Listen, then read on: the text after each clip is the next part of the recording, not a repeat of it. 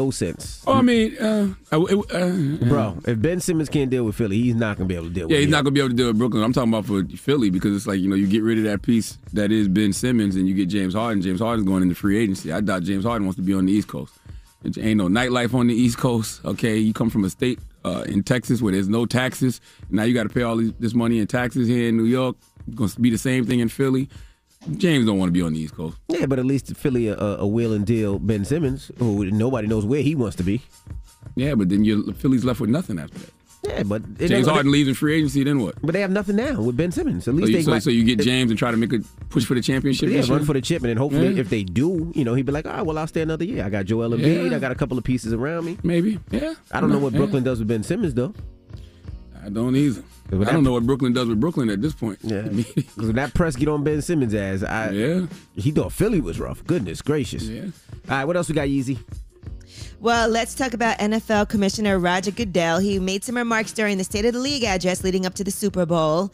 And this is all, of course, following that federal class action lawsuit that was filed last week by Brian Flores, who is the former Miami Dolphins head coach. He accused the league, along with 3 NFL franchises, of alleged racial discrimination. Here is what Roger Goodell had to say. Why does the NFL and its owners have such a difficult time at the highest levels hiring black people into decision-making positions? We look at the same numbers. We believe in diversity. We believe in it as a value. We believe it's made it stronger. People who've come into the league who are diverse have been very successful and made us better. I think what we have to do is just continue and find and look and step back and say, we're not doing a good enough job here. We need to find better solutions and better outcomes. That's all he got? That's it. Yeah, I mean, the league is roughly 70% black players and only 2 black head coaches among their 32 franchises. Yeah, I don't know what you can do because you can't change the heart of the owners. And I don't even know if it's, legal to make it mandatory that there has to be a certain amount of, black coaches, black offensive coordinators, defensive coordinators, assistant coaches. I don't even know if that's legal. Doubt it. Right. All they have now is that Rooney Rule. You have to interview for it. Yep. And that's about it. You have to interview black people for open head coaching positions and at least one external minority candidate for a coordinator job. But that doesn't mean you have to hire them. No, exactly. Now, one thing that could help is Byron Allen, as you know, is making a bid for the Broncos. He wants to buy the Denver Broncos. That would make him the only majority owner of an NFL team. What I don't understand is this. What? Robert Smith, it's been rumored that Robert Smith wants to make a bid for the Broncos, too. Mm-hmm. Why don't Byron Allen and Robert Smith come together? Like that makes zero sense to me. Why compete with another black man to buy the team? Because one of y'all X's the other out. Don't you think? I'm just asking. Does it increase your chances of having a black owner if you have 2 people bidding, or does it decrease them, or does it increase it for y'all to come together? But it's like it's my business and your business. We might not see eye to eye on a lot of things, but you have enough money to try to purchase it. I have enough money. But y'all both want to buy the team, right? So it's like, why not pool your resources, come together, and maybe that gives you a stronger chance. It might be too much mental space. Now, who runs the team? Who's in control? I don't know. Mm-hmm. I mean, if they both can afford to do it and they both want to, but maybe they didn't necessarily want to team up with each other. They shouldn't have to. No, they definitely shouldn't. I think sometimes we cancel each other out when we do things like that. Nah, but we shouldn't have to. Actually, might increase the chances of winning because now you have 2 people. Maybe. That are different bids. All right, but he said that he was actually encouraged to consider NFL franchise ownership by a pair of prominent league power players. He said NFL Commissioner Roger Goodell and New England Patriots owner Robert Kraft came to me in November of 2019 and asked me to take a good look at buying an NFL team. And after serious consideration, I strongly believe I can effectuate positive changes throughout the league. And for that reason, I will be making a bid for the Denver Broncos. Now, let me ask you a question. If I own the Denver Broncos right now, can I decide who I want to sell it to? Yeah, 100%. And it's gonna make it look crazy, for you to turn down 2 black people making a bid. I mean, because you can, right? You'd be like, you know what? I don't want to sell it to either of them. I don't like the direction they want to take the team. I'll sell it to somebody else, right? And I don't know how many people are making bids either right now. You know what I mean? So how does that work? I have no idea. Me don't. All right. Well, that's out of my that is pay your grade. front page news. Okay, I'm acting my wage. I don't know nothing about how billionaires, sell their teams. I can't even speculate. Because even with the Charlotte Hornets, Charlotte Bobcats, I mean, Bob Johnson had a choice to who he wanted to sell it to, right? He sold it to Big MJ. He sold it to Michael Jordan. But that just makes so much sense on so many different levels. Number one, Michael Jordan is black, but number one, he's the greatest basketball player of all time. So Michael Jordan wanted to sell it. Hopefully he'd sell it to another brother. So for the league to have Michael Jordan owning a team, that's great for the NBA. I agree. That was a no-brainer. All right. Get it off your chest. 800-585-1051. If you need to vent, hit us up right now. Phone lines are wide open again. 800-585-1051. It's The Breakfast Club. Good morning. The Breakfast Club. Wake up, wake up. Wake your ass. This is your time to get it off your chest. Whether you're mad or blessed, we want to hear from you on The Breakfast Club. Hello, who's this? It's Walcott from Jersey. Good morning, everybody. Hey, good morning, man. Get it off your chest, brother. I just want to briefly address the Jim Jones incident at Gucci. Yes. And I believe later on that day or the next day, he went and posted at another European establishment. And I don't say European as negative content. I mean as far as a high-end designer European establishment. So, and he posted it as though it was a win, which in actuality it's not. He went from one place that didn't appreciate him or like him because of who he was and didn't give him the proper service, to another place that, although they did, outside the confines of that establishment, they would treat him the same way. We have to learn, and that cliche about going where you are appreciated and not tolerated works in one aspect, but economically it doesn't apply, because we have to go and build our own infrastructure. What would have been the win if Jim would have went right? He's a Harlem cat. If he would have went right over to Lenox, went to Harlem Haberdashery, which has been around for decades and makes some of the best clothes you can see, and said, "Listen, I'm at home. I just dropped $20,000 in Harlem Haberdashery. I helped a black-owned business. I went where I'm not only tolerated, but where I'm loved, and I helped them grow." We talk in our community about black generational wealth, and we only look at it from an individual family aspect. But there's not going to be any sustained generational wealth without a black infrastructure. So, for instance, and I'm not highlighting you three, but for instance, MVU and Charlemagne, your great-grandchildren, when they spend their money, it's probably going to be in a white community or a white establishment or a white environment, and that's not a knock on them. It's because you guys have reached certain levels economically and socially that the circles that your kids are going to run are not going to be necessarily the ones that you ran in, or predominantly black people run in. Whoa. Can I say something real quick? I want to say something real quick. I want to say something real quick. You're not wrong, but I'm broke, baby. Okay? Well, I ain't got no goddamn money. I would say this, though, but you are absolutely positively wrong. I know Charlemagne and you're myself, not wrong. We're creating businesses for our kids to run.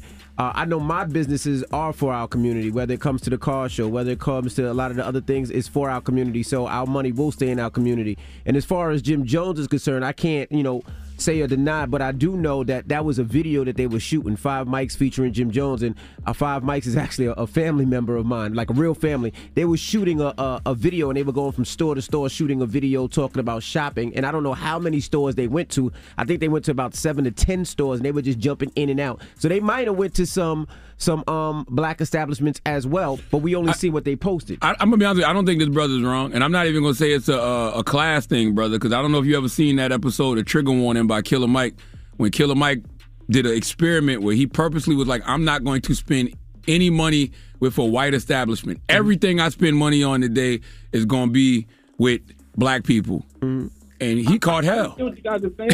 I'm sorry, he couldn't find any places. I'm sorry?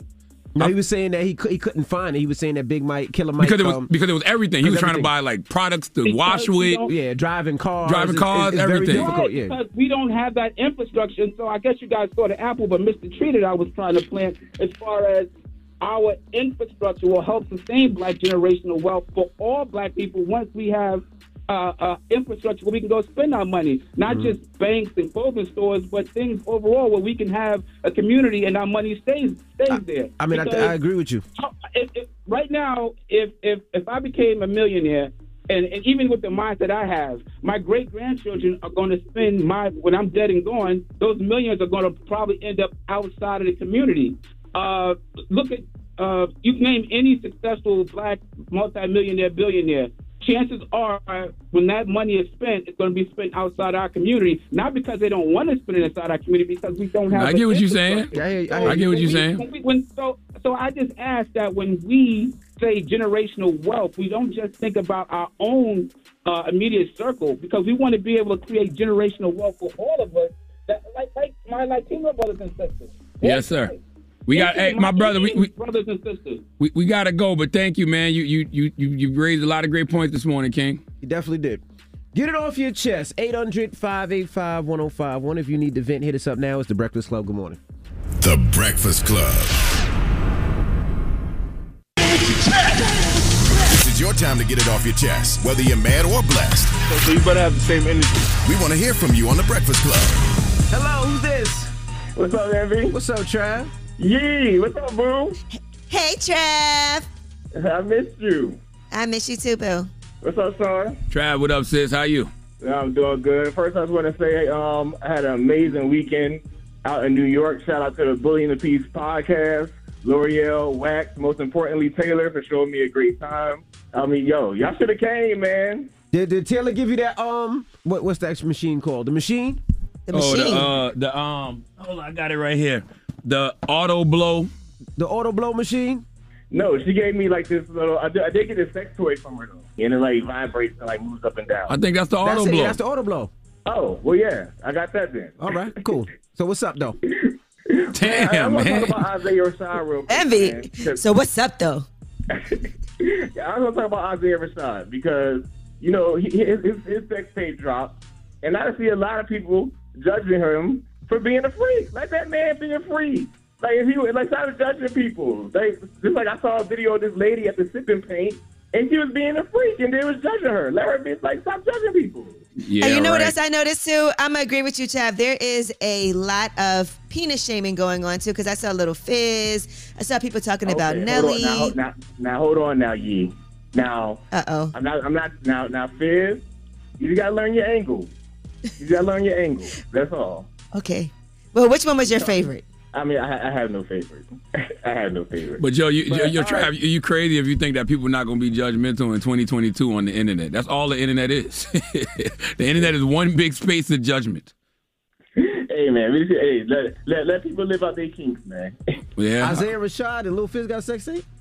No, I don't think so. You didn't see Isaiah Rashad's sex tape? Isaiah Rashad has one. Yes. No, I didn't see it. Okay. Oh well, you might not want to go look at it. Envy is lying. That video was in the group chat last night. Oh, that I was about to say, I'm sure that's Isaiah Rashad. Envy be lying, man. Why That's are we gonna sit there and lie? I swear I did not Somebody know. sent us that in the group chat last night. It's live for no goddamn reason. I'm sitting there like that. I'm sitting there thinking like they sent it to me. I didn't know that was Isaiah Rashad. Oh please. So you that's not sent him Isaiah the. Rashad. You thought you was just watching a random porno. No. Well, first of all, I'm going to human resources because Charlamagne sent me something. I didn't send you that. That did not come from me. That came from somebody else. And then, you sure that's Isaiah Rashad? I didn't look, so I don't know. Well, I have nothing to do with this. Well, whoever sent it to me, I'm God going to bless human that, resources. brother. I just want y'all to know that. Thanks, Trav. All right, y'all. Get it off your chest. 800-585-1051. We got rumors on the way? Well, yeah, let's switch gears for a second and let's talk about Danny Lay's brother getting into it with the baby in a bowling alley in L.A. All right, we'll get into that next. It's The Breakfast Club. Good morning. The Breakfast Club. Morgan. It's DJ Envy, Angela Yee, Charlamagne the Guy. We are The Breakfast Club. Good morning. What's happening? Let's get to the rumors. Let's talk the baby. This is the Rumor Report with Angela Yee on The Breakfast Club. So listen up. Well, the baby and Danny Lay's brother, Brandon Bills, got into it at a bowling alley in L.A. It looks like London on the Track was having a party at the bowling alley, and they were all in attendance. And so, just to flash you guys back, Danny Lay's brother, Brandon Bills, does not like the baby because he doesn't like how the baby treated his sister, Danny Lay. Mm-hmm. That's fair, right? And if you recall, Danny Lay and the baby got into, they got into a spat, a disagreement on social media. He was live. He was saying things about her, and Brandon Bills had since said that he wanted to box the baby. And here's what else he had to say on Hollywood Unlocked. This want to call the cops on my sis. This want to disrespect my sister online for the world to see. Disrespect my family. You Mr. Tough Guy over here beating up bitches, knocking little guys out here and there. You're not going to do that to me, first off. So this is what we're going to do, bro. You know what I'm saying? I'm in a hospital right now. I got in a car accident. I got a f***ed up neck. I still beat your ass with my neck like this, bro, on God. When you come to the West Coast, bro, one-on-one fade to see what happens between me and you. I want to see how much of a gangster you are, how much of a real man you are. 12 hours All right, well, later. the baby did go to the West Coast, and well, that video's from a while ago, but he did go to the West Coast, and he was at this party at the bowling alley, and he did see the baby at the bowling alley. Brandon Bills was there, and there was an altercation. There's a video of it all over online, and you can see it's the baby and his entourage, and Brandon Bills definitely got slammed onto the bowling alley, onto the lanes. Now, Danny Lay posted, "Lame as hell, running up on my brother on some slippery ass floors with 5 or 6 of your boys while he's by himself and not even touching him. Lame and so sad. I pray this stops now because this is my family and I got a daughter to raise. sad. Now, prior to us seeing this video of the altercation, the baby had posted a picture of himself. It could be related. It could not be related. And he put ain't-ish changed. First N-word play gets stepped on. And that was the picture and the caption that he posted. And that was about 9 hours ago. Here is what Brandon Bills had to say after this video was released. Want to grab me by my hair. Didn't catch no fair one. This nigga came and jumped me, my once I slipped. I spoke to you like a man, my I say, yo, come, let's talk one-on-one like some men, my me and you on the side. That's some bitch-ass shit. Ain't no brownie points there, my niggas grab me by my hair on that slippery-ass floor, my out of here, nigga. One person, nigga, I was by myself, and I stood right there, I spoke to you. Well, all your right there, my I bet you that shit would have been, I've been slipping, I would have been throwing, it would have been on, my it would have been on for real. Well, the reality of the situation is, you know, when you make that kind of threat, the baby and everybody around the baby is on alert for you. So if I'm with all my people and you approach me by yourself, then me and my folks automatically think it's a threat, and you might have something on you. Yeah. So I know he asked for the one-on-one fade, but he has to know that wouldn't be the case. You can't pick and choose the outcome of those situations. I keep telling y'all over and over, you cannot control how someone reacts to you. And I will never understand how people can say or do things and then you think you can control a person's response. That's not how life works. Yeah, and I will say this. If you threaten me online and then I see you in person, it's on site. And if I'm the baby, I have a couple with me, my friends with me. Everybody's on high alert. And if they see you, I mean, you lucky. I'll be honest, and I'm not picking a side, but you come into that bowling alley by yourself, you lucky that you were able to walk out. That's God's honest truth. And I'm thinking if you walking up, that's the name of my late night talk show too. But that's also like if you walk up on me and I'm with all my people and you by yourself, I have to think you got a gun on you. Correct. That would just be my mentality, and I know everybody around me's mentality. Mm-hmm. But, you know, I wish everybody the best in this situation. I agree with Danny Lay in that she hopes it stops now because she does have a family. They do have a child together. And I disagree with Danny Lay when she said that he didn't get touched. I got eyes. Right. Okay. Well, Adele is under fire. And now I have to say this is weird. She's being accused of transphobia. And this is all because she was at the Brit Awards on Tuesday. She was getting her prize for Artist of the Year. And that's a newly created category merging the old Best Male and Best Female Artist Awards. So instead of those two separate ones, there's just Artist of the Year. And here's what she had to say. Well, the name of this award has changed, but I really love being a woman and being a female artist. I do. I'm really proud of us. I really, really am. Thank you so much. So what did it? How was that? What's transphobic? What did she say? I missed the transphobia. Where's the transphobia at? That's what I'm saying. People were attacking her online for that. We're saying she and being a woman. Her saying she's proud to be a woman is transphobic. She's proud to be a woman artist. Huh? This world has to stop. I think this is too much now because the thing is, too much part now? of it is the history. Now? I think it's too much. History of this award. You know, and you can see this is the first time they've merged these two awards together to just make it Artist of the Year. Obviously, women have a lot rougher time in the entertainment industry, so that's how I took it. I must be missing some context because I just felt like she was saying she's proud to be a woman. What does that have to do with the award merging and everything? Like I'm so confused. And transphobia, like I'm so confused. What does it all have to do with anything? I must be missing some context. The reason there was a Best Male and Best Female Artist Award. Now there's just an Artist of the Year award. Okay, so that means you're the best artist. That means you're the best artist, period. Correct. Period. Okay. Mm-hmm. So what's that got to do with anything? She said she was proud to and loves being a woman and loves being a female artist. People in the audience seemed to like it, but then online people were calling her a TERF. Man. They were saying she was transphobic and that she had used her platform to call for the destruction of the trans community. Can we stop listening to people online? Seriously, man. Who are these people?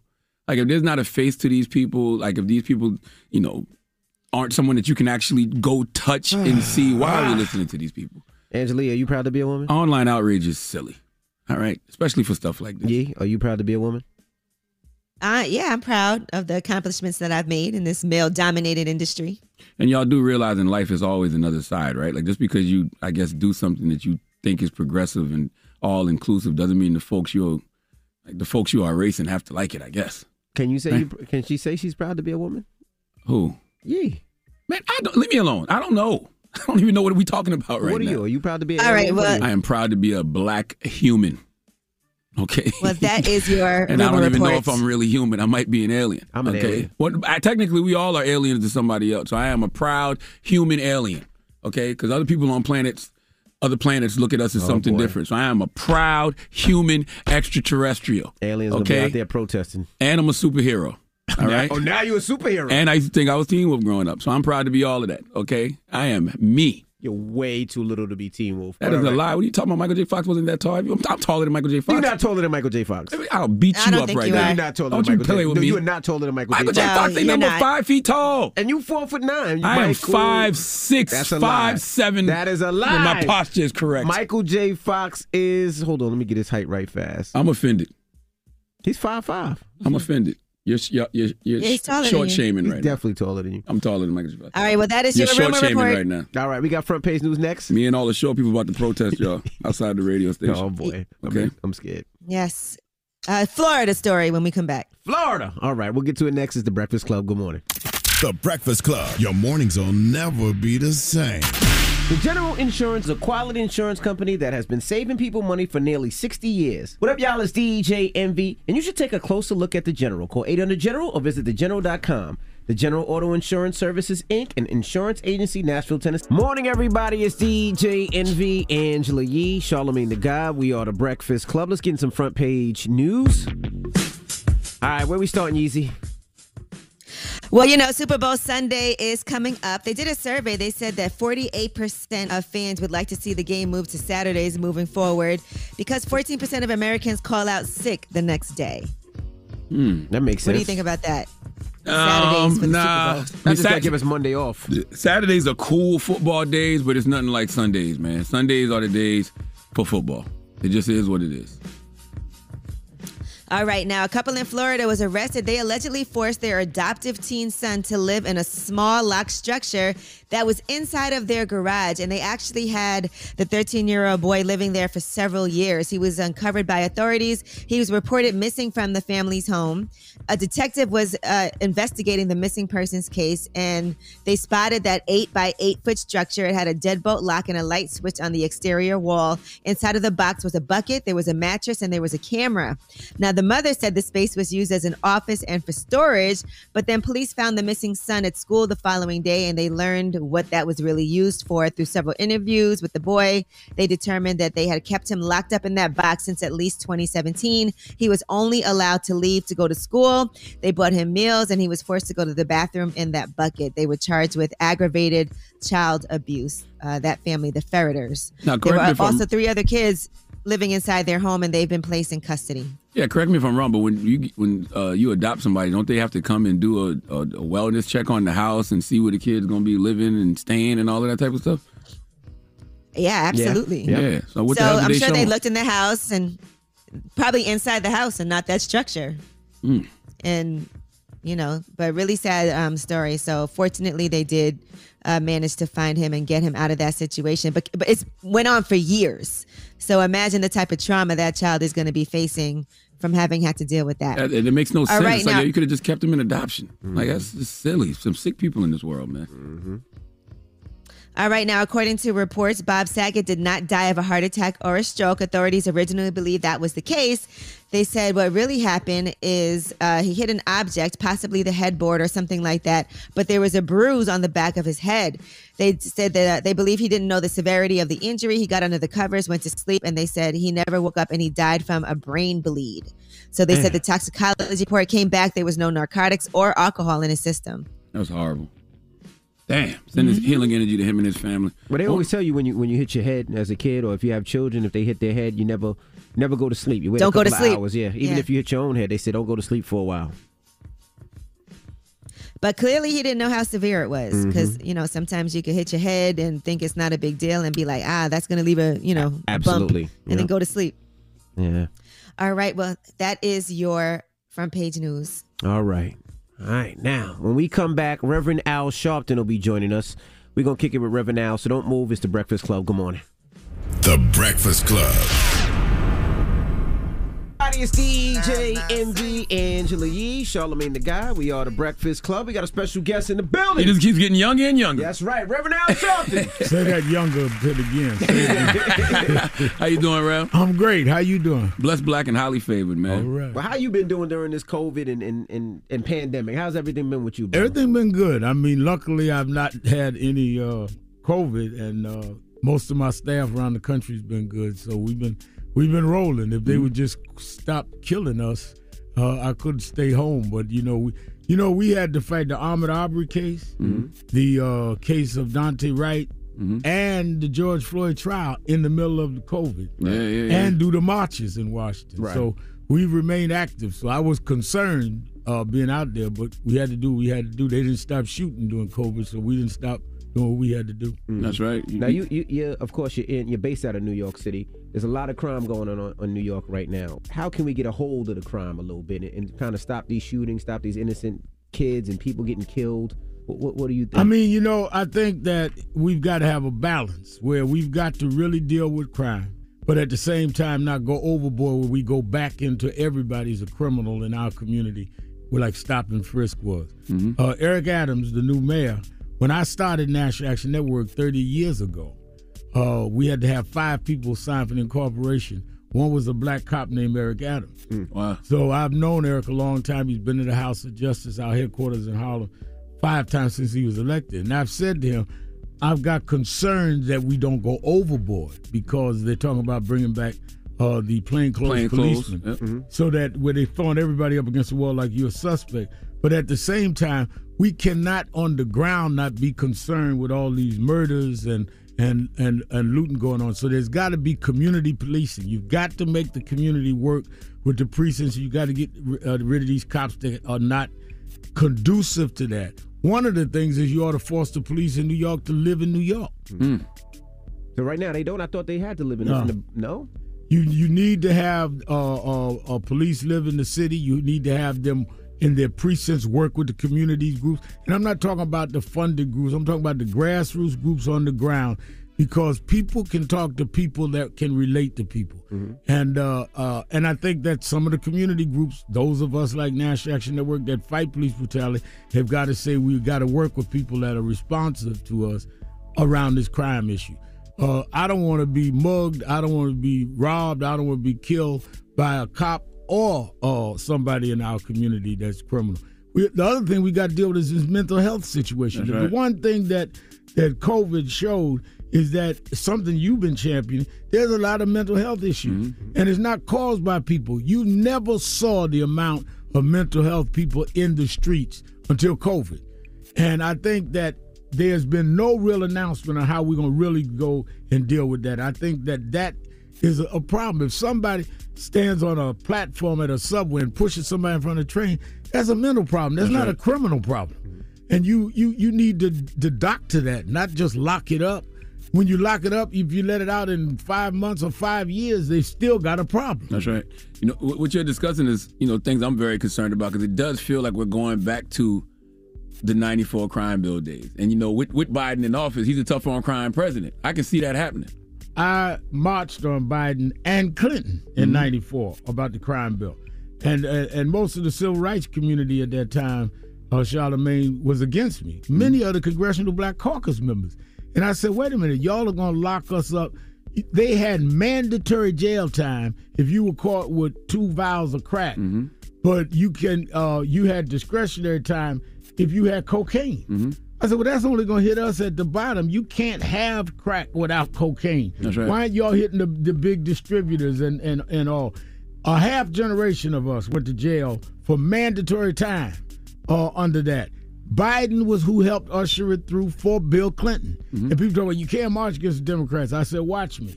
And we did. And later, I'll give credit, Biden did come to National Action Network about 3 years ago and admitted he was wrong. But, I mean, that's after people had done 20, 30 years. Right. So my concern, and I've said this to Eric Adams, and I say this to the Black Caucus now, is that you've got Biden in now, who had done that in the past. I do not want to see them revert back. He has said he will not. But if these cities start pushing him, that's right, and all this politics, where are we going with this? How do you think that they're doing, both Joe Biden and Kamala Harris? I think Biden got a tough hand with a 50-50 Senate. And I think that I wish that he would have put voting rights bill ahead of the infrastructure bill. He used his capital on the infrastructure bill. We didn't get the voting rights bill. And I think they're going to have a challenge in the midterm elections because we voted for Biden around voting rights and George Floyd Policing Act, police brutality. That's right. We've got nothing from it. That's right. And we've got to deal with, it's good. Infrastructure is good. I give him credit on that. Some of the things are good. He's not Donald Trump.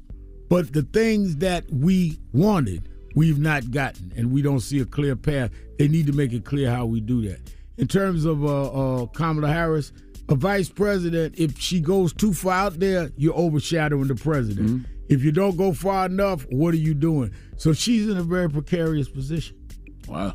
All right, we got more with Reverend Al Sharpton. When we come back, don't move. It's the Breakfast Club. Good morning. Morning, everybody. It's DJ Envy, Angela Yee, Charlamagne the Guy. We are the Breakfast Club. We're still kicking it with Reverend Al Sharpton. Charlamagne? You know, you got the new book, Righteous Troublemakers, Untold Stories of the Social Justice Movement in America. What is the book about? I wanted to come out, especially during Black History Month, because growing up in the movement in the North, it occurred to me there were people that I didn't know about, and clearly the public didn't know about, that made real changes, and they played them off to the side. And what happened was last year when we had the big march on Washington around George Floyd and the cases, we had over 200,000 people in the middle of a pandemic, and we're walking to the stage, to the steps where we're going to speak right where Dr. King spoke, Martin Luther King III, and me, families of George Floyd, Breonna Taylor, Aubrey, all of them were there. And there was this old man in the crowd jumping up and down with something in his hand. And the security guys around me just kept us moving. I said, wait a minute, what is that old man doing? And they said, keep moving, Reverend. I said, no, get that old man. And they brought him over to me. And he said, he looked like he was in his 80s. He said, Reverend, this is a button. And they read the button, March on Washington, 63. Wow. He said, I was here in 63 with Dr. King, and I wanted to be here with you today. And he just went back in the crowd. Wow. A couple of 100,000 people. Wow. And I thought about that. It haunted me for a while. I said, how many people that knew they were not going to be in the newspaper in the morning, they knew they were not going to be interviewed on TV tonight, these are the people who take their money for unrecognized reasons and made the movement work. And I wanted to profile them. Most people don't know there was a black woman arrested for refusing to give up her seat in the front of the bus in Montgomery, Alabama, 9 months before Rosa Parks. They didn't make a rally around her, make a symbol out of her, because they said she was too dark-skinned and she was pregnant and not married. Wow. I write about her. There was an attorney named Paulie Murray who wrote a lot of the legal work that Thurgood Marshall used in the historic Brown versus the Board of Education Supreme Court case. They would not pump her up, blow her up, as we would say, because she was a woman and gay. So I wanted to write a book about, look, these people paid dues. These people made it possible for us to get where we are, and they didn't get no limelight. And I figured, well, I have some shine on me. I wanted to shine it on those that I know. I know down through the years, if I had called marches and nobody came, I'm just a guy going for a walk. So it's time to sometimes say, it's time for sometimes to say, wait a minute, you know these people back here are sacrificing. I'm going to get a little profile. But they ain't getting nothing. They're the real champions of the movement. Absolutely. You know, you talked about the 80-year-old man who came to your march, and, you know, you're an OG, Rev. So why don't I feel like I don't see the older and younger generations of leaders working together more. Not just folks that's already on your team, but like, you know, the Tamika Mallory's, the Kimberly Johnsons. I think a lot of it Kimberly Jones, I'm sorry. I think a lot of it is that everybody wants to make their brand, make their name. And I think you got to give them space. I came up, generation ahead of me was John Lewis and Jesse Jackson and them. I wanted to make my own bone. So I don't interfere with that. But I think that what has to happen is those that have traditional organizations like ours need to be working with the young people in our organization, because some of them come out of our organization. And there should be a bond in there. I think a lot of them feel, well, if I'm too much around Sharpton or the head of NACP is going to overwhelm me. They need to get their own brand, but work with other people, because the movement going to have to be continued beyond us. I don't care who we are. we ain't gonna last forever. And I think you're right. We've got to have that continuity of struggle. Like right now, they got all kind of stuff out there against Black Lives Matter. Mm-hmm. And I talked to some of them and said, wait a minute, we need to know what's real, what's not real, so we can stand together. I remember when about 20 years ago, press was on me about something, and Reverend Jackson called me, who was, like a mentor to me, but we hadn't been talking. And he said, Al, I keep telling you that an oak tree can only be covered in the forest by another oak tree. A bush can't cover it because it's not tall enough. Oak trees need to cover oak trees. Absolutely. And that's the kind of maturity we need from both the young and the old. The old can't hold on too long, and the young can't act like they just invented the wheel. We all got to try to find a way to do it. What's the Bible say? Old folks for counsel, young folks for war, right? That's right. So, exactly right. So, I mean, it sounds like you open to giving that counsel. I'm open to give that counsel, but they need to want the counsel. I don't need to impose it. But I'm saying whether I give the counsel or not, they ought to be working together. And I can counsel through our young people. Tyleek McMillan, I got a 25-year-old youth leader that's great. I think all of us need to do what we got to do. And it's not only in the movement, it's in hip-hop. Mm-hmm. I mean, I was talking to a young sister at our youth. We have a group that we call Huddle that our young people meet every week. So I don't go every week, but I was in my office one night, and I said, let me show you some stuff. I'm going to impress her. She was 15, 16. And I said, here's a picture with me and Puffy, and here's a picture with me and this one, and I did Michael Jackson's funeral. She said, oh, do you know any young artists? And I'm like,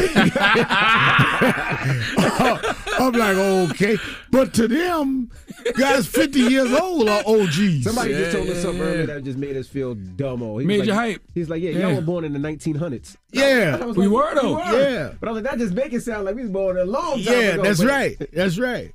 I was going to ask, with everything going on, I just wanted your opinion on some of the things. I want to start off with Whoopi Goldberg. I mean, what are your thoughts on that? All right, first of all, there's no doubt Hitler went after the Jews as a race. Absolutely. Because he went for the white supremacist, white Aryan. It was based on race. There are the debates about whether it's race or religion. But the challenge that you had is the Holocaust was based on race, about an Aryan nation. That's right. Now, the question becomes, for me, in this cancel culture, is how you can suspend Whoopi, but you got all kind of maturations around Joe Rogan. I was going to ask you about that So, after. So what's the standard here? You feel like I think it's based on company. I think it's the company you work for. I think it's the company, and I think it's whether or not you can put public pressure. ABC is different in terms of the corporate lineup than Spotify is.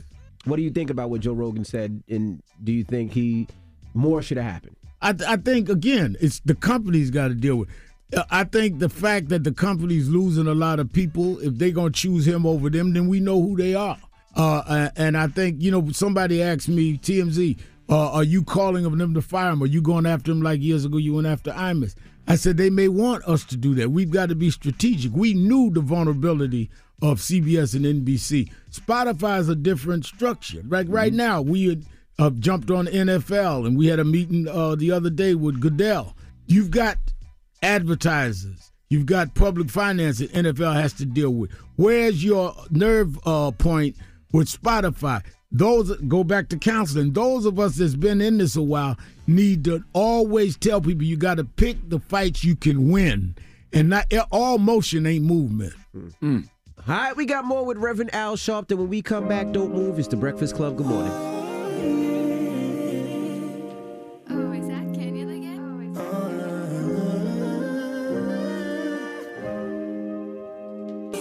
Morning, everybody. It's DJ Envy, Angela Yee, Charlamagne the Guy. We are the Breakfast Club. We're still kicking it with Reverend Al Sharpton.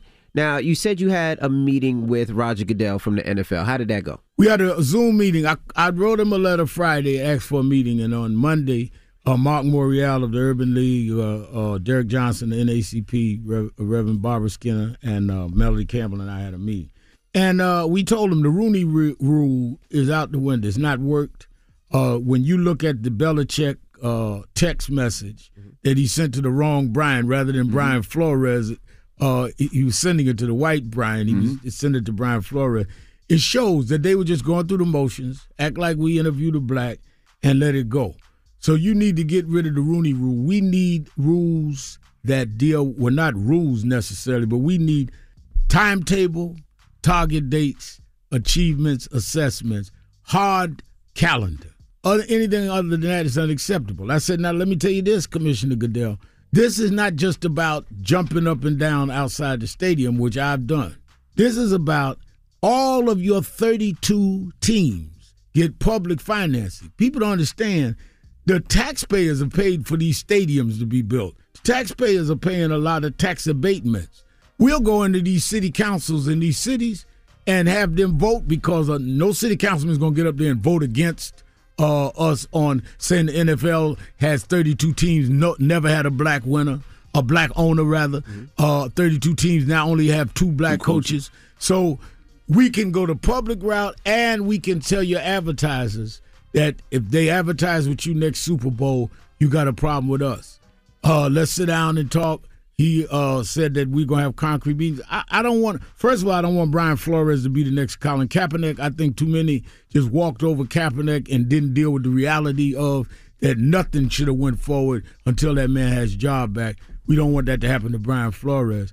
And secondly, I think that we've got to go through, if it's a year marker or 6-month marker, when do we see ownership? When do we see the amount of black coaches increase? Is it legal to say, look, y'all have to have a mandatory amount of black coaches in the NFL? It's not legal if you say the number. Okay. It is legal to say that it has to be more diverse. Mm-hmm. And a city council can say there's not enough diversity for us to give public funds. They don't have to give a number. Mm-hmm. Just say we can't invest public funds in an entity that historically has not shown diversity. I want to go back to something you were saying about cancel culture. Do you think we have enough conversations around how culture and society change? Because one of my favorite books is Dr. Peniel Joseph, The Sword and the Shield. But if you read about Martin Luther King Jr. back then, and just, he didn't want women to lead the movement, wouldn't let women speak, at rallies, things like that. Like, people would call that misogynistic. They would call it sexist. They would say, he was terrible to his wife. So in this era, they probably would want to cancel him. Yeah. So it's like, shouldn't people be allowed to grow and evolve, and shouldn't we have discussions about how culture has changed? If we're going to be honest, all of us has grown and evolved. That's right. And I think that we've got to be able to correct people without canceling them. I mean, who among us would not be canceled for anything? That's right. And I think that sometimes we have taken it too far. I think, yes, some people ought to be totally dismissed if they do an overt act that is against the interests of the public. But if you're evolving and misspeak, if you're evolving and do something inadvertently that was not hate-filled, you can evolve. You sit down and talk about that. And I think that they've used this in a way that I think is dangerous.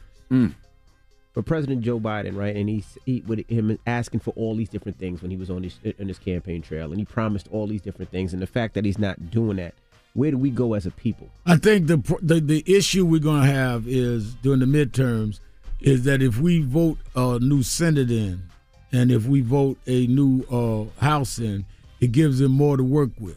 Now, whether we are pro-Biden or not, he's going to be there another 2 years. His reason that he can't do a lot now is only 50-50. Well, if he gets more senators, then you have no excuse. If you get more congressmen, you have no excuse, which is why it is vital that we get past these voting impediments that they're putting up. The Republicans had a long plan.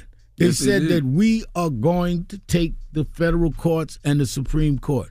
They just decided that they were not going to turn over the Alabama voting restrictions. Why? Because Donald Trump, with all of his imbecilic kind of actions, put 3 people on the Supreme Court. So you can say what you want. That's why I'm saying we all got to sit down and deal with strategy. And you mentioned a great book with Peniel, is that there always has got to be people that do things differently, but we've got to be going the same place. And I think that we have got to say, if we deliver Georgia, if we deliver North Carolina, if we deliver this, we expect this, that, or the other. And y'all got 2 years to do it, or you're going to suffer in 24. We certainly can't go back and support people that are just outright or saying that Trump won the election. So why do you think? I was going to ask, what are your thoughts? Yesterday it was all over social media. You're on social media about the crack pipe bill. That the president's going to be giving away crack pipes and this and that. What were your thoughts on that bill that he passed yesterday and the fact that he's given that bill where it's talking about helping black people? I mean, I think, again, are you trying to personify us with crack pipe? It just gives me That's what it felt like. Yeah. It just gives me an eerie feeling of going back to 94. And I don't want to go back there. And I think that if we start accepting that in conversation, it will then materialize in the legal community, and that's dangerous. Well, it also too, it was the grant, and the grant is for what the provision of smoking kits. Yeah, you know what I mean, to help. What do they call it? The safe. It's basically like safe drug use to make sure they don't spread diseases with needles and things like that. But the language and the way they spend it, I think can give the wrong kind of inference. Why do you think there's not more of an uproar over the fact that our voting rights are being taken away? I don't understand it. I mean, we are sitting around and they stripping us one right after another. And I think that we've got to. It's funny. I was in Miami over the weekend for the anniversary of Trayvon Martin, and I was telling the crowd at the dinner. I said we cannot get into just going for what is trendy and not deal with the solid issues. There's nothing more solid about the voting thing. Everything you do, I meet people all the time, not just young people, old people. I'm not into politics. Yes, you are. The clothes that you wear was approved through some agency that said that apparel's approvable. The food you eat, FDA had to approve it. Everything is political. The question is whether you have enough self-respect that you're going to say, I'm going to decide who's going to make decisions on my life. I was riding around many years ago with a brother who was from a different part of the movement than me, but we were friends. And we was riding in Atlanta, Georgia. And he said to me, Red Mal, I don't follow no rules like y'all, no legislation like y'all. I just do my own thing. I'm black, black, black, black, black. I said, then why did you just stop for that red light? And he looked at me and laughed. I said, you follow what is going to protect you. That's right. Yeah. The man that put that red light there gave you regulations. So let's quit playing with ourselves and get down to some real basics. When you wake up every morning, how do you decide what's on the agenda for today? With so much going on, we just named a bunch, right? But then, we're still fighting for housing, right, and the fact that they're not giving us loans, and the fact that the areas that we live in are appraised a lot lower than other areas. We're still fighting for cannabis, and the fact that a lot of us been arrested and locked up and spent years in prison, but not too many of us own dispensaries, not too many own licenses. How do you decide what's the fight of the day, or what's the, because there's so much going on? You gotta do what I have a staff of 51 nationwide, regional offices in 6 cities. You gotta deal with our basic thrust in National Action Network has been dealing with racial violence and voting rights.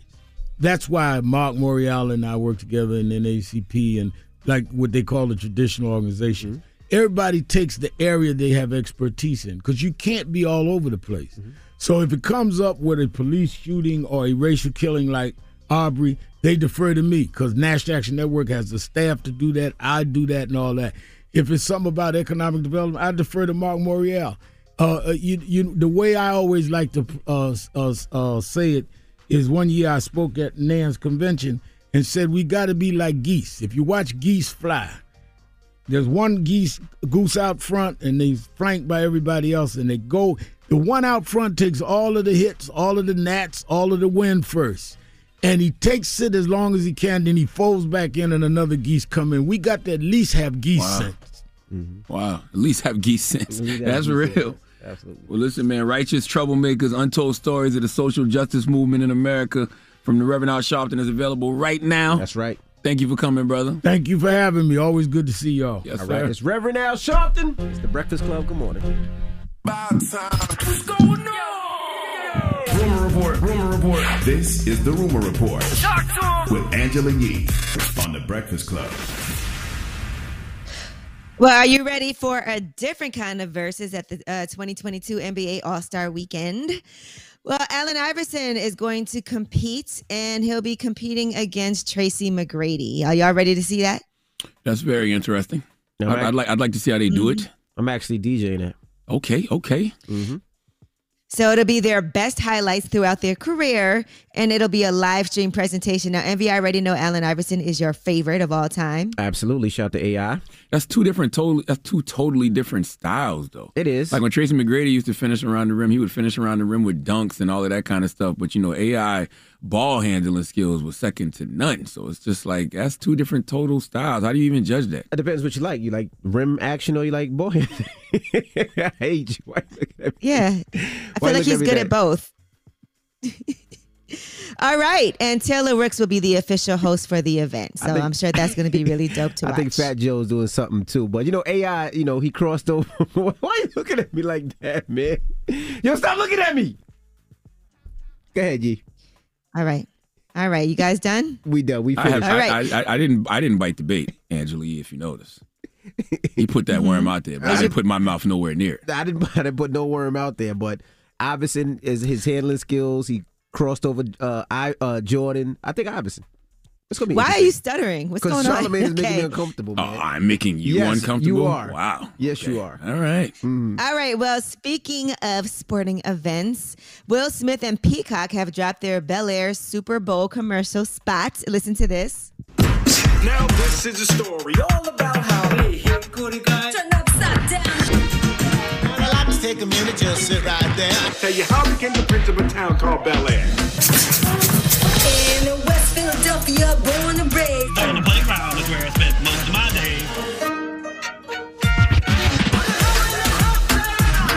When a couple of guys who were up to no good started making trouble in the neighborhood. I got a one little fight, and my mom got scared. She said, "You wonder what your auntie got an uncle in Bel Air."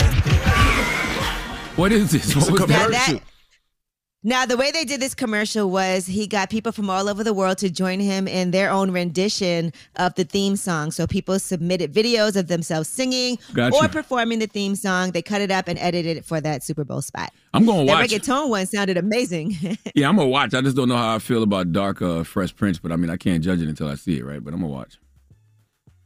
All right, now another commercial you'll be able to see during the Super Bowl is for Squarespace. Zendaya stars in that. Andre 3000 makes an appearance, and he also does the voiceover. Listen to this. Sally sold seashells by the seashore, but the seashells didn't sell so well. So Sally set up a seashell store on Squarespace. Soon her seashells started selling. Sally was such a seaside sensation, she also sold swanky seashell accessories, seashell serenity sessions, savory seaside snacks, even seashell excursions of the seashore.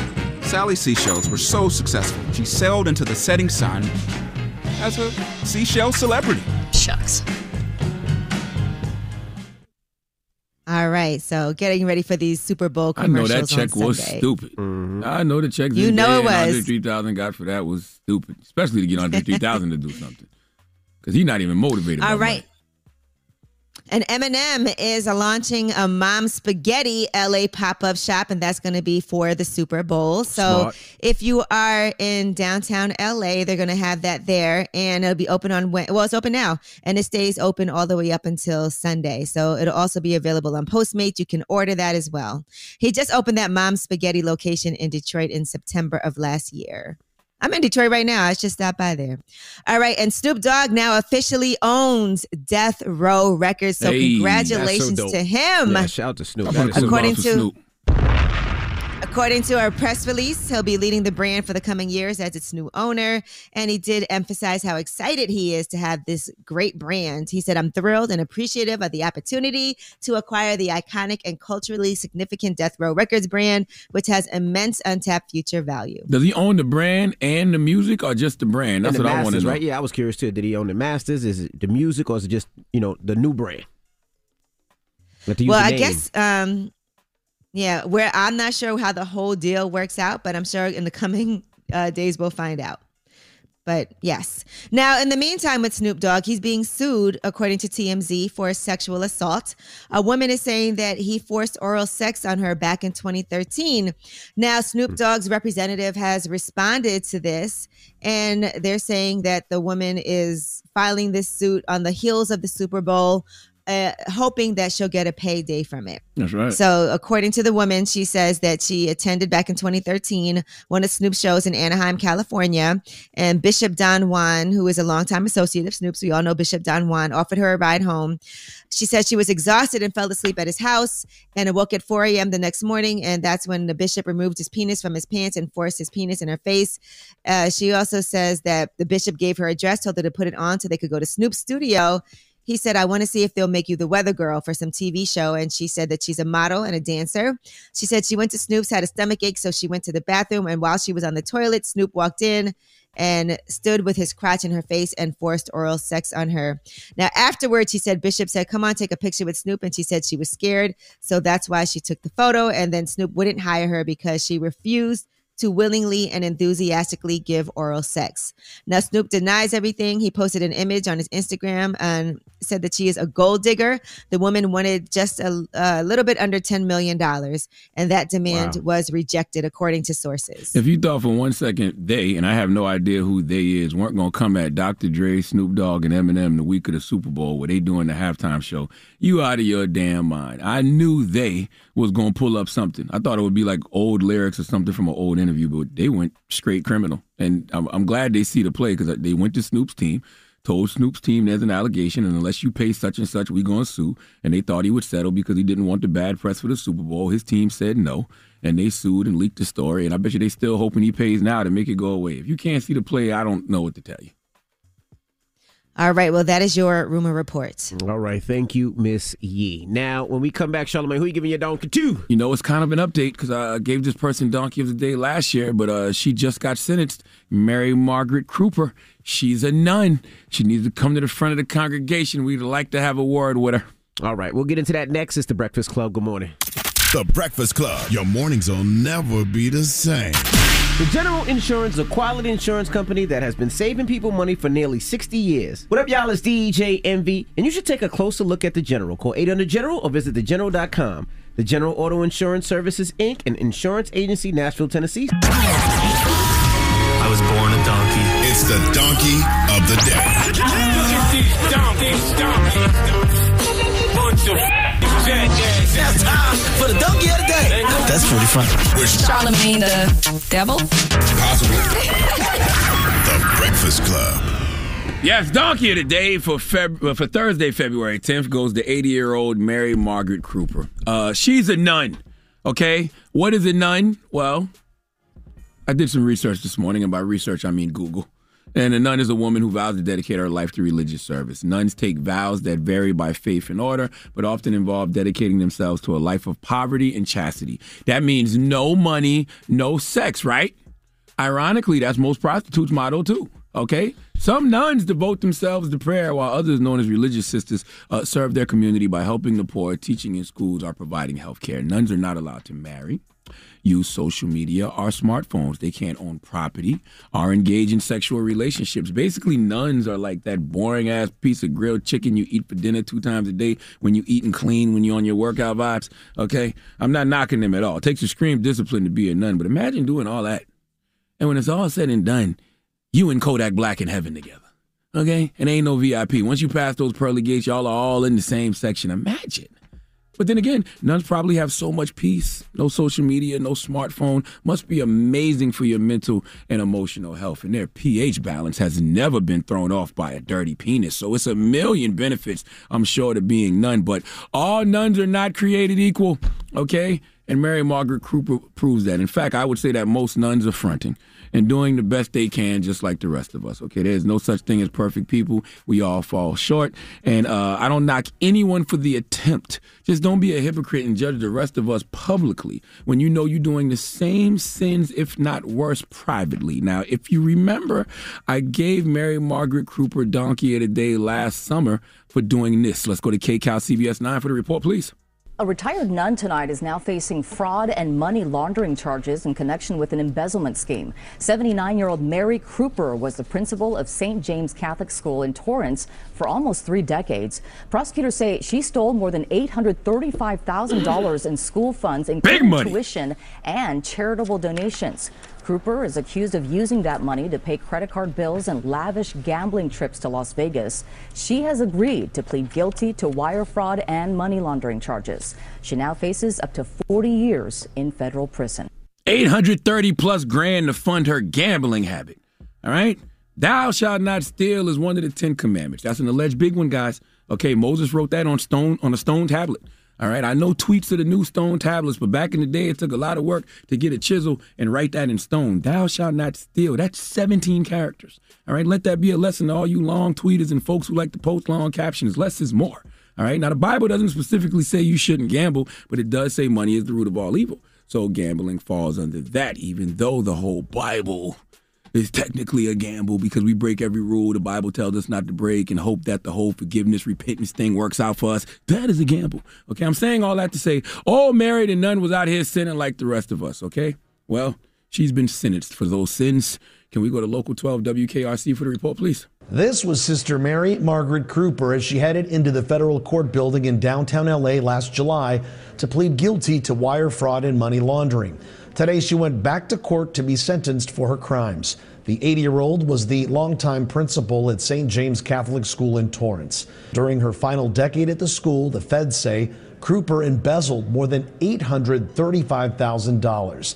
They say she used that money to support her gambling habit, take trips to Las Vegas, Lake Tahoe, and Temecula, as well as to pay personal expenses. The feds say Cooper regularly falsified school financial records to hide her crimes. Then, in an attempt to cover up what she'd done, they say she ordered school employees to alter records and destroy documents during an audit that exposed the theft. I think all the time all these PPP scammers getting, all right, for scamming. Okay, 1 year in prison for an 80-year-old woman. This is Mary.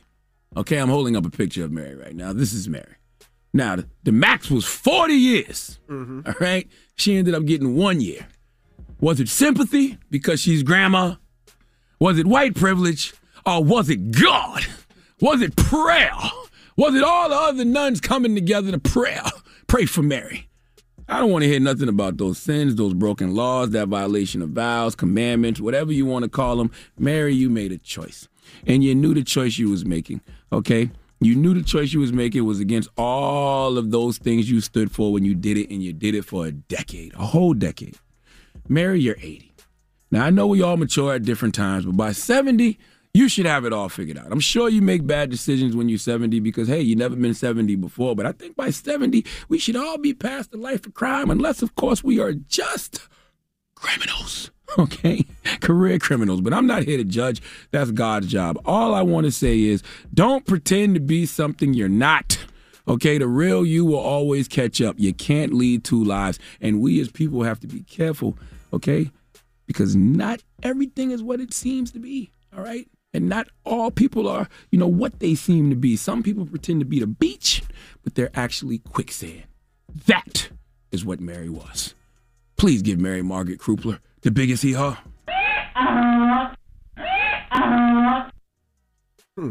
1 year, $835,000. So yeah, she got a year and a day. Stealing from the church, stealing from that school for a decade. A decade of scamming. And they want her to get the money back, right?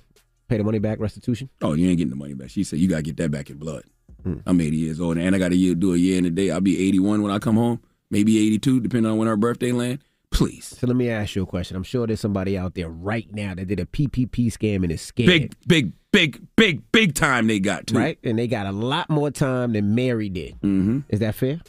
Of course it's not fair. What do you mean? It's not right. Of course it's not fair. We know that. But it might have been God. You're right. Might have been prayer.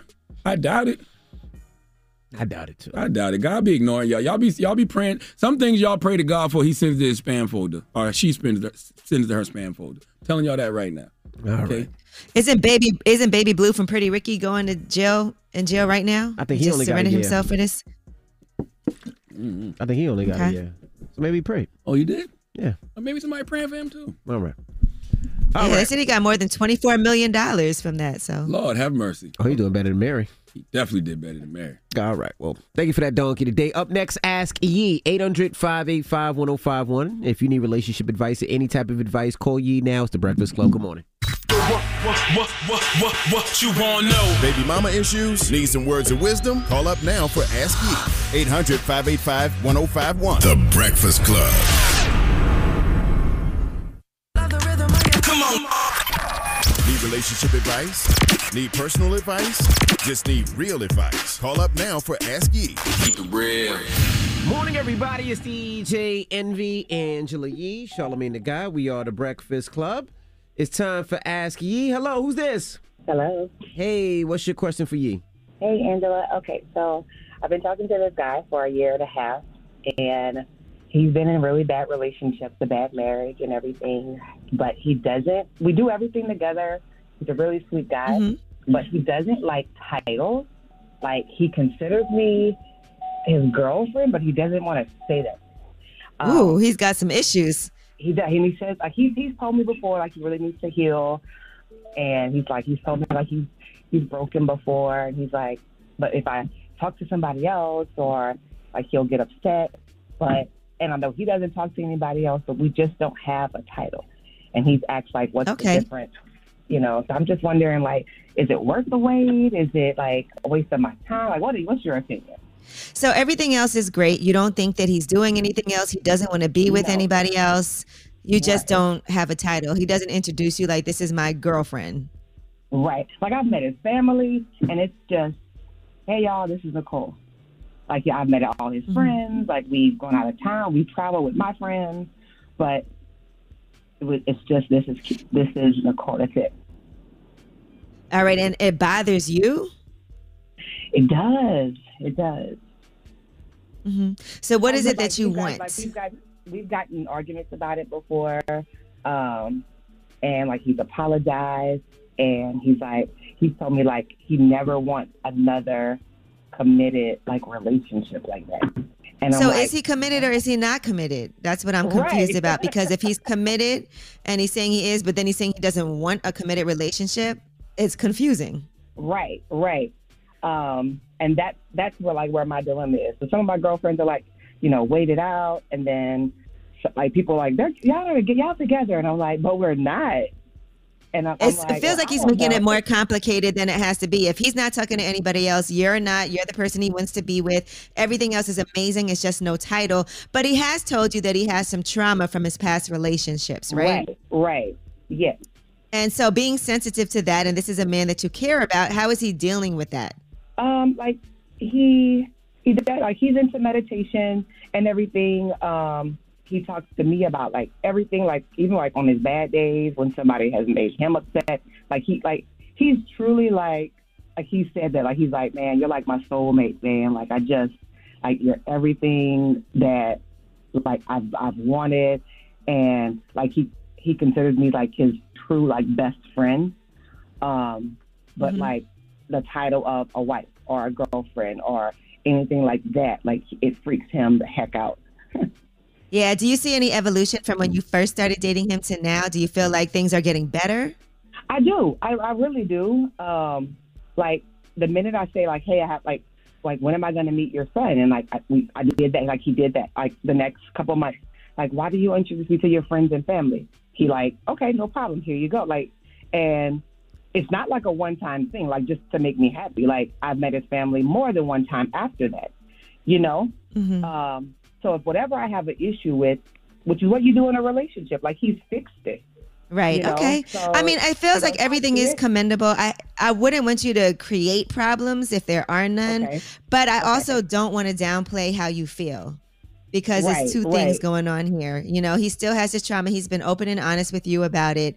And he says he doesn't want to, quote, be committed, but he is committed. So it feels like he has some things he needs to work out, and he does need to get maybe some professional help to really discuss and delve into the things that he needs to do. He says he's meditating, and you say he's meditating, and everything else is amazing. But I also want to make sure that you get what you want. So what I think is that there has to be, what is the end goal here? Does he plan to ever get married again? We've talked about that. Like, even if it's not, we just brought it up in discussion. He's like, I don't think I can. And I'm like, okay, I've been married before, and I'm like, okay, well, and I know people have been, I know you've talked about it. Like, people could be in relationships for like 15 years and never really truly be married legally. you know.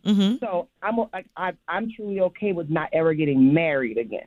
Like, he's been there, I've been there, you know. So what is it that bothers you? Is it that you feel like you guys aren't exclusive? Is it that you want him to introduce you a certain way? I think that's what it is for me. Yeah. Which one?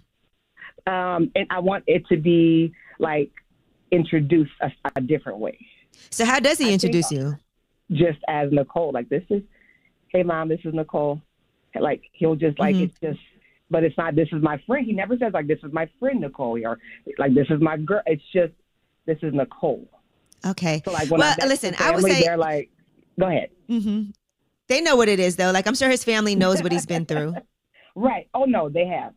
That is correct. They have. Okay. So It feels like you're being really patient with him and you're helping him work through his problems and his issues.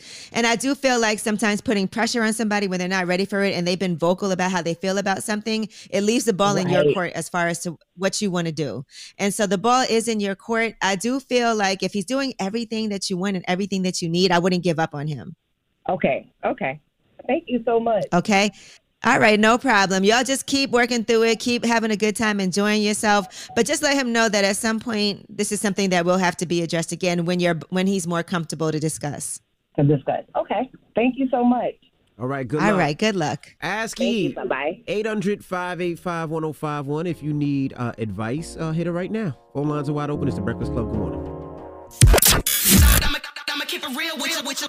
Get some real advice with Angela Yee. It's Ask Yee.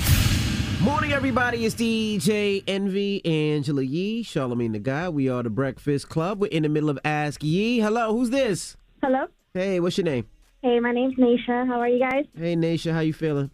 Good. On my way to work. All right. What's your question for Yee? So, I have a really good, I would say good business plan for me to open a coffee shop. Now, it's a little different. I have a lot of ideas that go into it, and I have a lot of ideas for continuous profit and stuff like that. But I work a job that's like 70 hours a week, and I never really have time to like work on my business plan. So all my ideas are just in my head. So I guess my question is, how do I find time to work on my business? And also, I don't have money to open a business. So I guess also that, how do I find investors? What's the best way to fund a business?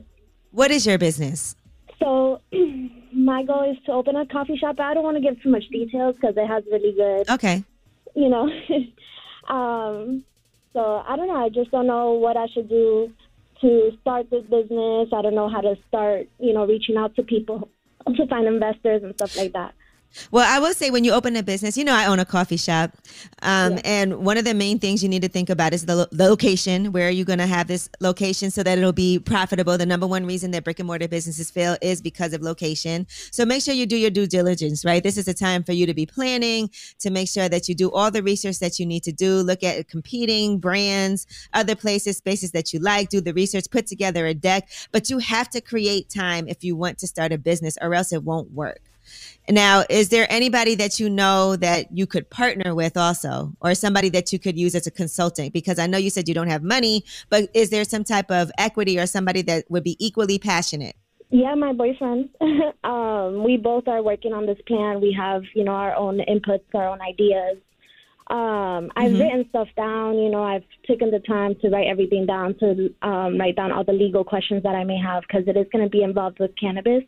So I live in Florida, and right now it's only legal medically. So my kind of idea is to open a place where people can maybe use their medicine and be in a chill spot. Because right now in Florida, you can only use cannabis on a property that's owned. Like, if I'm the owner of the property and I say, yes, you can smoke here, you can use your medicine, then you can use it. But so it has to be a place that I can own and buy. It can't be like a rented spot. There's just a lot that goes into it, because I'm trying to make it into, maybe in the future when it does become recreational, I'm already have my foot in the door.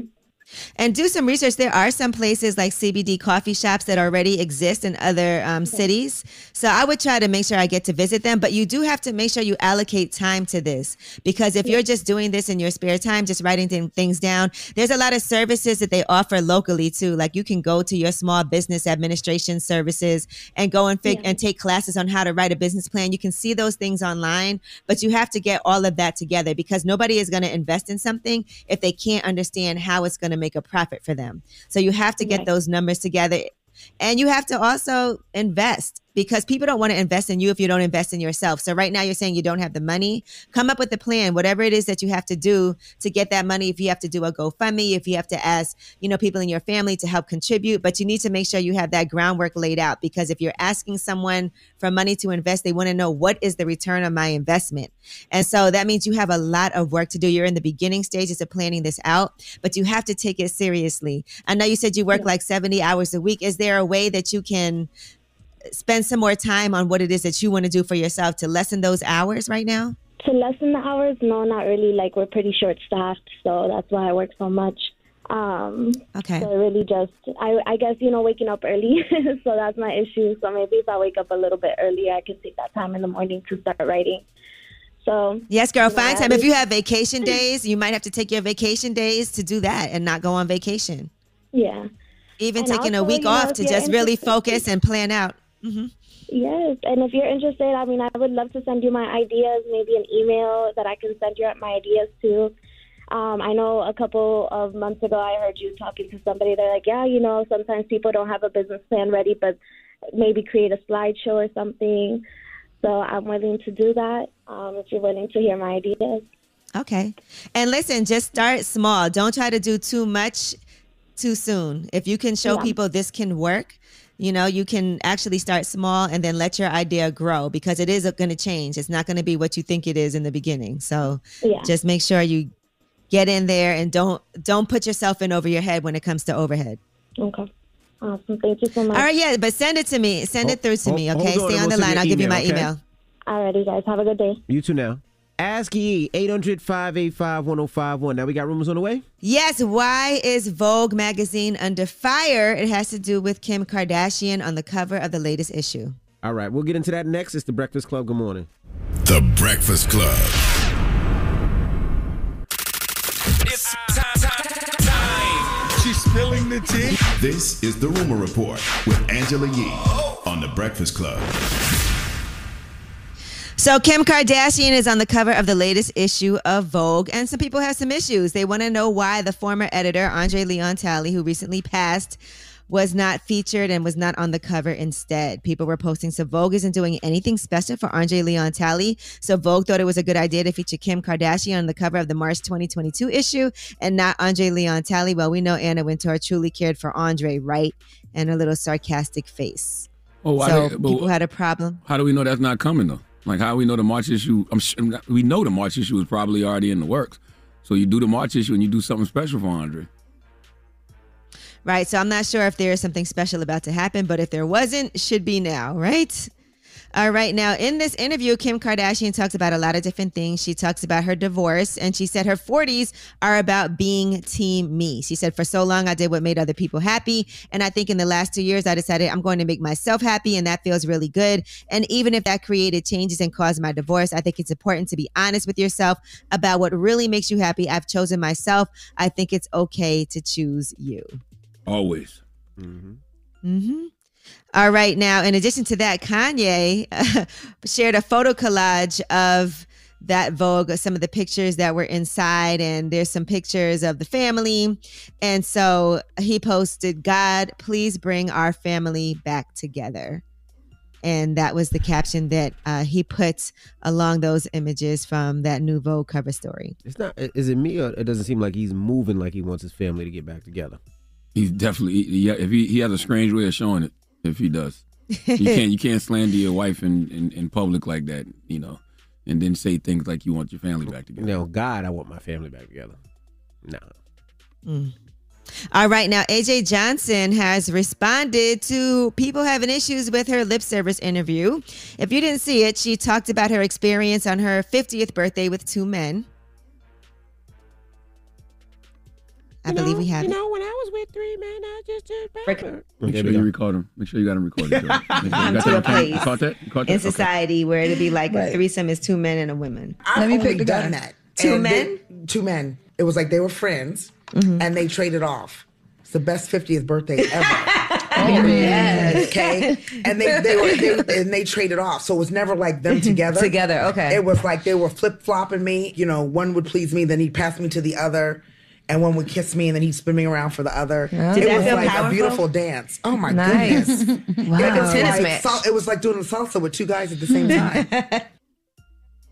Well, a lot of people weighed in after that story, and she did an exclusive with Baller Alert. And here's what she had to say about people being childish. It wasn't even sexual. We were like, 3 musketeers, as I said. We were actually really friends. And the comfort of the friendship turned intimate and sensual, just a general intimate relationship before it became sexual. When people started saying it was a train, I never said there was penetration. I never said, it's like that mind frame is what took over. I said in the interview, it was sensual, it was intimate, it was, I felt very safe. I said all that. So that don't sound like a train to me. But again, here's the other thing. Call it what you want. All I know was it was the best intimate, sensual relationship I've ever had. And if you want to call it a train, choo-choo. Choo-choo. I love AJ. Well, it sounded sexual on lip service, but my thing is, why does she have to explain herself? She shouldn't What have does it to. matter? This is Would her you- life. This is what she enjoys. Nobody's judging. Judge-free zone. Would Who you all cares? please stop explaining yourself to social media? Please say what you said and let it be. Let them discuss amongst themselves. Who cares what them folks think? What are you doing for your 50th? But AJ's always very open about talking about her life and talking about experience. And she is a life therapy coach, so she probably wanted to further explain. She was good at it. Good explanation. Choo-choo. All right, now Kendrick Lamar is going to detail the making of To Pimp a Butterfly on a podcast now, and it's on the upcoming season of Spotify's The Big Hit Show podcast.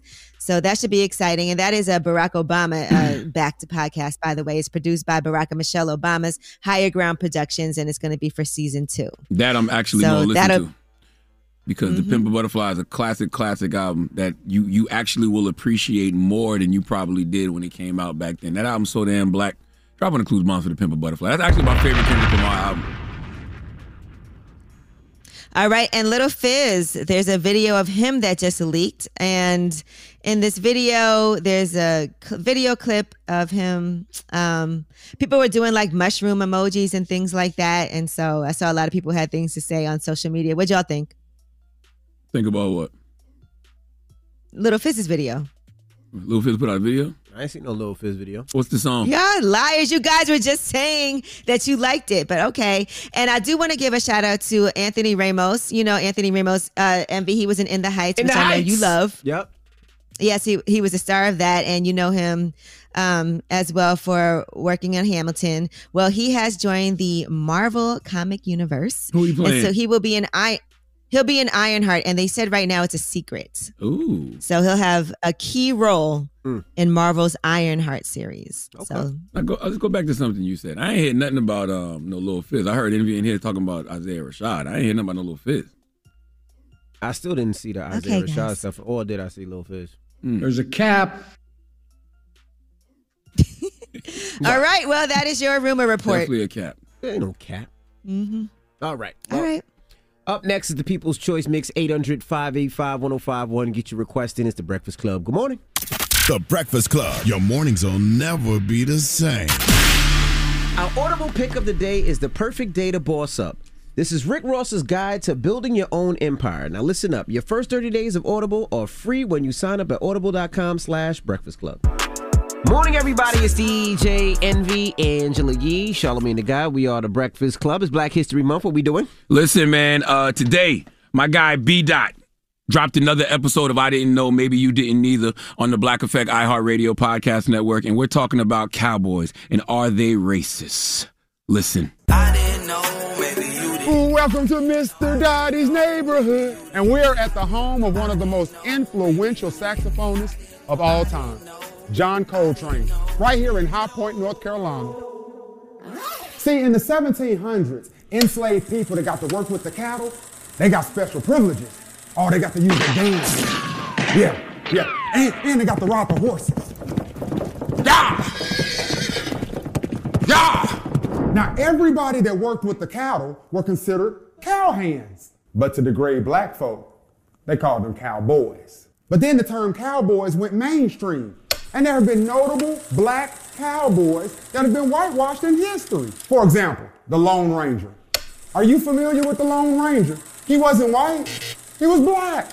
His name was Bass Reeves. He had a little Native American homeboy that went with him everywhere.